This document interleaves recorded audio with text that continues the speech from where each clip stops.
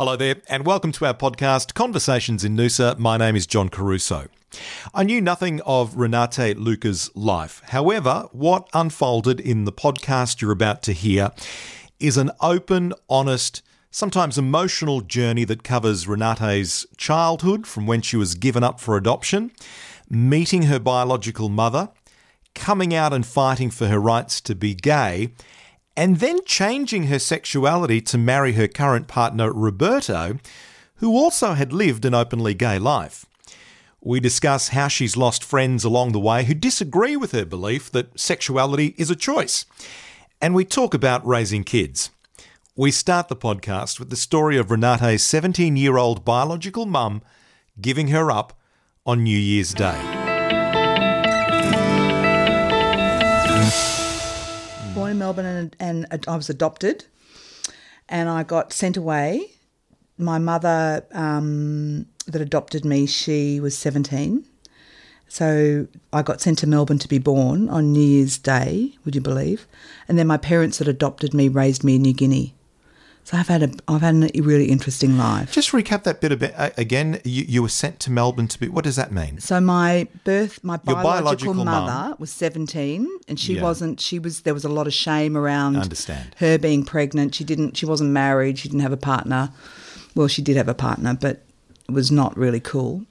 So the idea was she would give birth in Melbourne, and then no one would know. Put you up for adoption. Yeah. My parents that raised me were really great. They never made a fuss, they just always... I think Mum reckons that she held us in her arms and she used to say, "You're adopted, darling. You were wanted by us." And I don't think that it was never a big deal. I didn't find out when I was 10, and Mum suddenly says, "We're not your real parents." So I didn't have any trauma around that. But I do know that the trauma for me probably was later on in life when I kind of looked at it in a different view and thought, shit, I don't think I was really wanted, How old were you when you had those kind of thoughts? Around 12, 13, 14, that terrible time, like who am I? What am I doing? Where am I going? That kind of thing. And naughty. I was expelled from school, so I was really naughty and they didn't...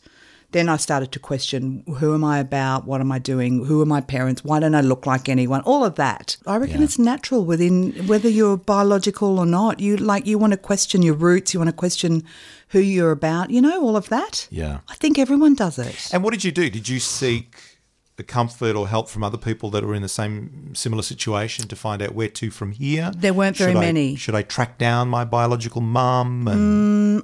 There weren't very many at boarding school at that time, and certainly we didn't talk about it. I think I used to think about it a lot but never talked, and then got over myself a little bit. I got a bit older, and when I was 18, Dad came and said to me, you have a legal right to find out who your biological parents are if you want to. And I was kind of in between being a good girl by that stage and had got over myself and said to Dad, "Oh, no, it's all right, Dad. I don't..." Bit nervous about, upsetting them because it's a big deal, Suddenly you want to go and find out who your real parents are, and the parents that have raised you and done a bloody good job probably felt a little bit insecure, and I think I realised that. Anyway, long story short, I ended up finding out. I wrote to the adoption centre. I told them that I didn't want to find out my birth parents, that I was a very happy girl, that I'd been told I had the right to, but this is what my life looked like at the time. Anyway, the adoption centre, they took the liberty of writing to me, wrote back and said, "At the end of this year, we're closing down all our resources. All the files will be going and held somewhere else. It'll be very difficult to track down any information about your biological family. We want to tell you X, Y, Z." So they told me. Even though you'd said to them clearly that you did not want to find out. Yeah. I've still got the letter. It's quite amazing. So I was 18. I saw this. Everything that I had told them about myself was a mirror image in what my biological mother had actually got up to and was up to in her life at the time. It was amazing, John. And I looked at this letter and I thought, oh my God, there's my biological mother's name, her phone number. She lives in Sydney. She was in radio. Her husband was an ABC executive in Sydney. My lights are going ding, ding, ding, ding, ding. And I'm like, oh my God, I think I should know who she is. I picked up the phone, totally unaware of the repercussions. And I got to meet her. But I kept it a secret from my birth, the mum that had raised me till I was 35. But even though her partner had come to you and said, look, we're completely fine with it. Yeah. Yeah. What were the repercussions? Well, we had a really interesting relationship to begin with. It was clearly, it was just strange. There was lots of alcohol. It was really weird at the beginning. We didn't really get to know each other very well. It was on a very surface level. You could tell that there was heaps of guilt and lots of pain and questions to be asked. She was restrained. She wasn't very completely restrained. restrained. She wasn't very. She was warm, but only when we'd go out for dinner and we'd drink a bit, and it was weird. Discuss with you at all that over the years she wondered, thought about you, wanted to know what you would. Any of that? Yeah. She used to say on the 1st of January, which was my birthday, that she used to think about me. She'd light a candle and she'd think about me every single year. And it broke her heart. But that was the most vulnerable she ever really got. It was really tricky because I went through this stage where I didn't want to know about how she felt. And then it came to a point where I thought, no, I do actually want to have a connection with her that's a lot richer and deeper and more truthful about, how it was for her. But we got to that point, and I guess that was probably when I was in my 30s. She didn't want to talk about it. It got too tough. And so the relationship then kind of got a bit strained. It was tricky. And now it's probably quite tricky because I'm at the stage where I actually, I want to trace a family tree, and I'm interested in my heritage, and I want to, find out from her how she felt, how she dealt with all of that, but she doesn't want to go there. So that's really hard. So when was the last time you spoke to her? Probably 2-3 years ago. Okay. Yeah. And would it be often? Once a year? Twice? Before that, it was about twice a year. She used to come up because she's a travel writer, and she gets trips all around the world, half a luck. But she's really careful. She was really careful then. When I said to her, look, this is not the sort of relationship I want to have with you. Where are you at? She couldn't really answer. So we would see each other quite infrequently. But that's all right. She had twins. One of them died and one of them has sadly become a drug addict. And it's really hard to explain to people, but she wanted me to have this relationship where I would be big sister to her biological child. And I didn't, here I am in my 30s, 40s. It's like, you've got to be kidding. I don't know this child. Yeah. And why should I suddenly, be his big sister? Who is he?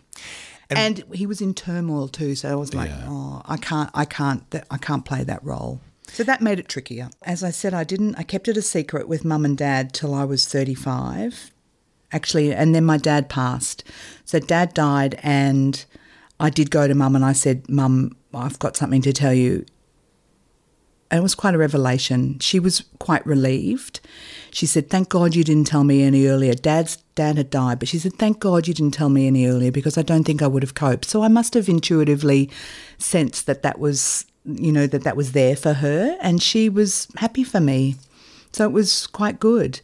She said, I don't really want to know much about it. Don't go telling me too many details, but I'm glad that, you've done that.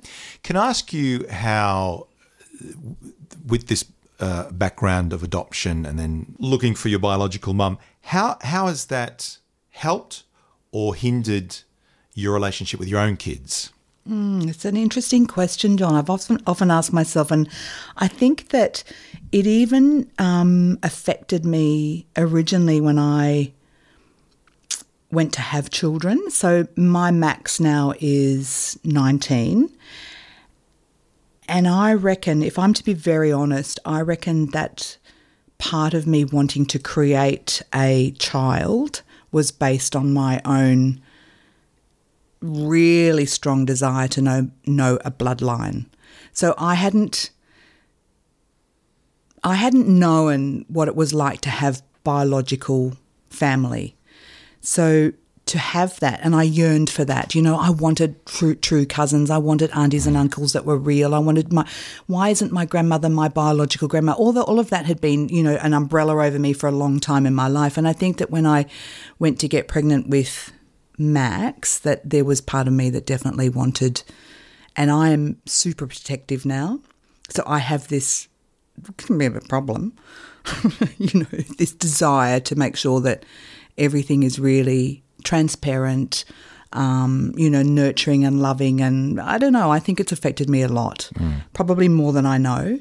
And the sense of family, I've been very keen to create family. It's funny because over the years of wanting to have a strong family, the opposite has kind of happened every now and then, you know, like every now and then I go, oh gosh, where are my siblings?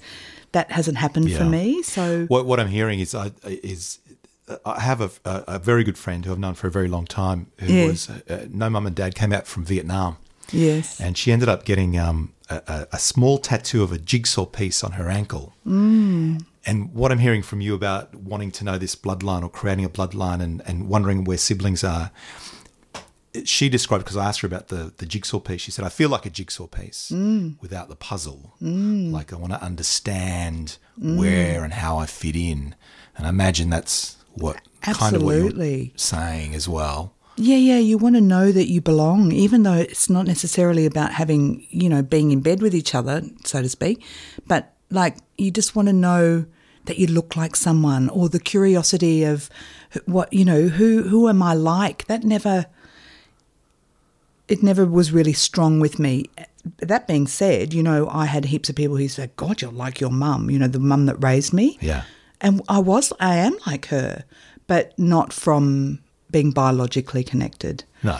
And so when I met my biological father's family, oh my God, it was quite incredible because I wasn't like my biological mother at all. But when I saw photos of him, it was just too much. Wow. Funnily enough, I happened to come across her by accident. She was heavily involved in the church in Adelaide, and I didn't even know that she existed, and she didn't know that I existed. And we tracked her down through a priest in one of the churches in Adelaide whose husband happened to be into genealogy and took an interest in my story, and he found her. She was 87 years old. She rings me one night in Noosa when I'm in the bath, and she says, I think I'm your grandmother. Wow. This is out of the blue. This is my dead biological father's mother. Yeah. It's a beautiful story. And she was really blown away. I sent her a photograph of me. She said, I can't bear to look at it. She said, you're my son. I look into your eyes and you are my son. It was so beautiful. Yeah. And she said, you know, I can't bear to actually meet you because he's been dead for 40 years or something. And she said, you remind me of him. Wow. So that was really special. Those sorts of, you know, experiences were beautiful. Do you get to share these kind of stories and opportunities with other people that have been through the same process? Sometimes it's really interesting how it comes out, you know, running the place that we run here. It's amazing why people come to us. You know, you probably find the same thing. I find it incredible when the right people walk in your door and they're just there for a weekend to stay the night, and we get talking and man, what comes out, it's unbelievable. I had this beautiful man once from Toowoomba, John, who I don't know how it happened, but that's right. He said, my mum would really love it here. And I said, oh my gosh, how amazing. Where's your mum? Who is your mum? Just a simple question, and then this story came out and it was almost exactly like mine. So he shared for the first time in I don't know how long, many, many years, his story of how he felt quite isolated in his feelings around the situation and was quite relieved to talk to me. So, yeah, I do get to share. Yeah. I get to share with lots of people and I think that's the special thing about what Roberto and I have at our place is that it is our mission to have a space where people can tell us anything.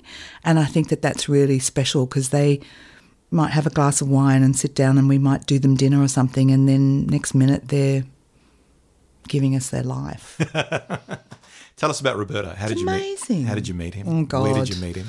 Oh, it's a long story, John. No, he's Italian, right? He's Italian. I love him and adore him. He's very Italian. He's What part of Italy? Sicilian. Oh, is he really? I'd say. Well, I know I've met him Like once you. Yeah, we're all from You're Sicily. Sicilian, aren't you? Correct. Yeah. Excuse me. He's from Stromboli. Yeah. Well, he's born in Whakatane in New Zealand, but his family, both his mother and father, were born in Stromboli, which is one of the Aeolian Islands, and it's an active volcano to this day. So that's the nature of our relationship, is very extremely deep and loving, but very fiery. Mm-hmm. I met him... Oh, man. I met him many, many years ago in Brisbane. We both of us were in hospitality. I used to work at the Hilton, and he owned a restaurant with his brother in Brizzy. And I was running a street carnival in Brisbane at the time, and he was doing a gig for World AIDS Day. Someone said to me, "Oh my gosh, you should meet my partner. You'd love him. We're doing a gig this Friday night. Come over." So I turned up. He was pouring champagne in one of those great big champagne fountains. So there was champagne, and the whole street was celebrating. And I rolled up my sleeves. I saw him, took one look at him, and went, "Oh my God, if I wasn't, hitched, I'd marry him." We were both gay. He was gay, I was gay, and there was no way that we were going to be together, ever, no way. And I said to him, "I'm here to help you. I believe your boyfriend's told me that I'd love you if I saw you, and I'm here to help you." So I rolled up my sleeves, started pouring champagne, and that was the beginning of a very beautiful friendship. So we stayed friends. We were really good mates for a very long time. 3 years into our relationship of being friends, I was... oh my God. This is how we met. I auditioned for NIDA because I wanted to be an actress. I was so old, 31, and the guys auditioning me said, "Why now, Renata? What the hell?" I said, "Well, why not? Here I am. It's okay. I'm 31. There's old actresses." Yeah. So I didn't get in, and I took him to dinner, Roberto this is. I took him to dinner and I said to him, "Look, I'm auditioning for NIDA. If I don't get into NIDA, I'd really like to have a baby. Would you like to be the father?" And it was a beautiful moment. I said, "I'll give you time. You can go home and think about it." He said, No, I would be honoured. I would love to be the father. And by this stage, we had a real love for each other. We were really good mates. We understood each other.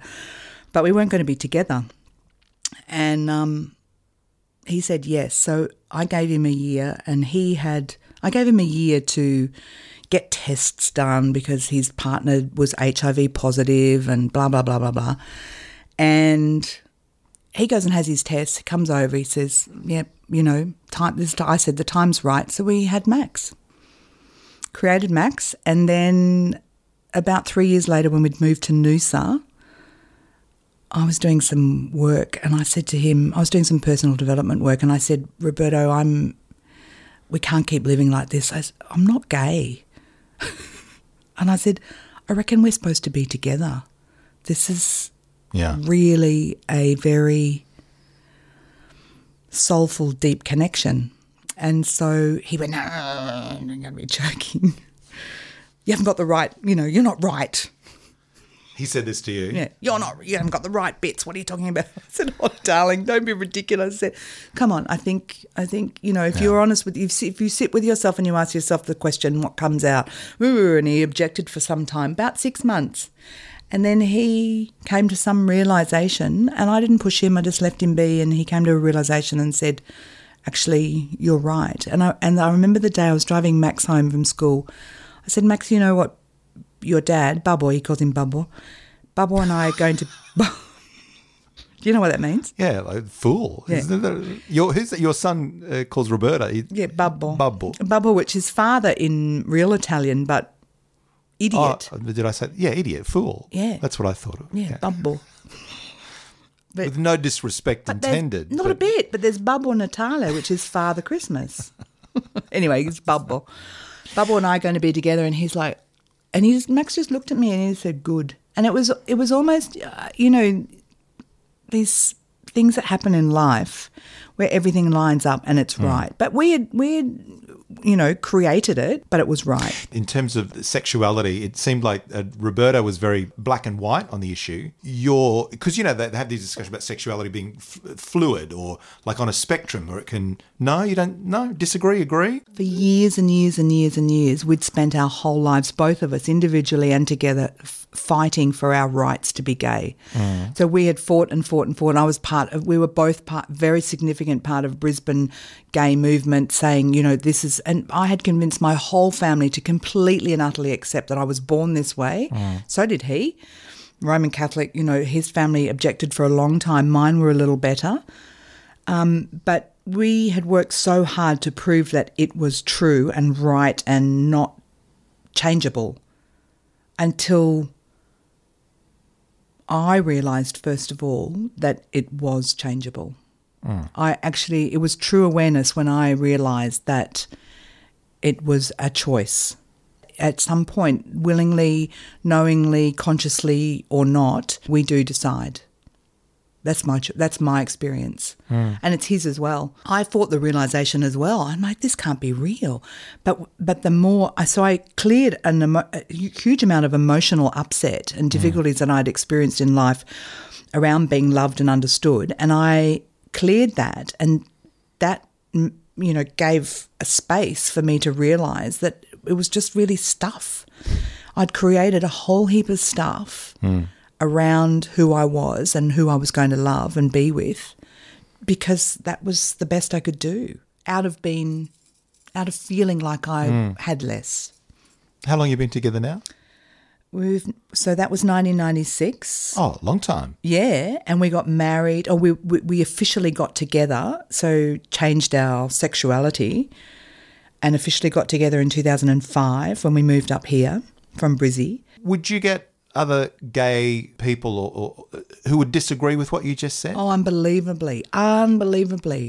We lost nearly all our friends because we stood in the truth of what we felt had happened. So a lot of people, as I would have done, if someone had come to me when I was 25, 21, whatever age, because I'd been gay since I was a teen, if anyone came to me and said, you're not, it's a choice, I would have hit them on the head. This is bullshit. No way, I'm not. But then isn't that a little bit hypocritical of live the life you want to be? Oh, but hang on a minute, you two can't do this. Yes, but that's what happens, and that's what isn't revealed. A lot of people don't realise that that's actually what occurs. So the moment you step over the other side of the fence, or you have a viewpoint that might challenge the status quo, you are. It's a very tricky. It's a minefield, actually. Wow. So we lost a lot of our friends. The only friends that I really do have now, I'd say, that are still gay, great friends of mine, are probably all my ex-partners who understand. And funnily enough, along the journey, John, they used to say to me things like, are you, what about, we used to question it. Yeah. Is this real? What if we, blah, blah, blah. Yeah. So it's always kind of here, lingering, wondering, questioning. Yeah. But when you develop a personality that fits into a certain realm, then you play. You said in your hardcore. message, Renata, you said this old duck's got lots of stories. I mean, again, from the adoption to the sexuality, and like. Sorry. No, you don't need to apologise. Oh, I think it's astounding. Isn't life made up of all these great experiences? Yeah. Where then do you feel kind of, I don't know, as a mum to your kids, as someone that offers advice and guidance, do you feel certainly empowered in that realm and going, look, I've got these great life experiences and I've got these great stories and like again, I just want you to talk about that relationship with your kids, understanding now a bit more about you and I mean, doesn't that put you in a great... It doesn't because I can be... Well, sometimes I can be a little bit... how do you say? What is that? Like a little bit... not belligerent about how it really is. So I find You myself cut to the chase. Yeah. You go, no, this is this is it. This is how it is. And yeah. So I'm sometimes not going to entertain any other kind of So I can be a little bit inflexible at times, and I find that a bit tricky. But at the same time, it has supported me to be able to say to Max and to Angelina, like, hey guys, we've walked a journey. And funnily enough, we had an experience recently with Max and his girlfriend, and it was a little tricky. And Max said to his girlfriend, she said, do you listen to your parents and everything they say? Do you listen to them and the advice that they give? And Max said, well, they are wise, they are my parents, and they have walked a long journey, so I think that I owe them the respect of listening to them. And I think that is an incredible testimony to the fact that he trusts us and knows that we have been through some stuff and that we are legitimate in our parenting. And I talk to him about anything. I love talking to Max about things. So that, and I think that both of us, Rob and I, have both had such a rich set of experiences in life that we can talk about anything. Hey, I really appreciate you coming in and sharing some of your stories. Great, thanks, John. Fantastic, remarkable stories. I really enjoyed it. Thank you. Thanks heaps. What a story, hey? Renate Luca was my guest today on Conversations in Noosa. And if you enjoyed that podcast and you think, well, it might resonate or connect with someone I know, a family member, a friend, please feel free to share the podcast on your social media channels. Until next time, take care.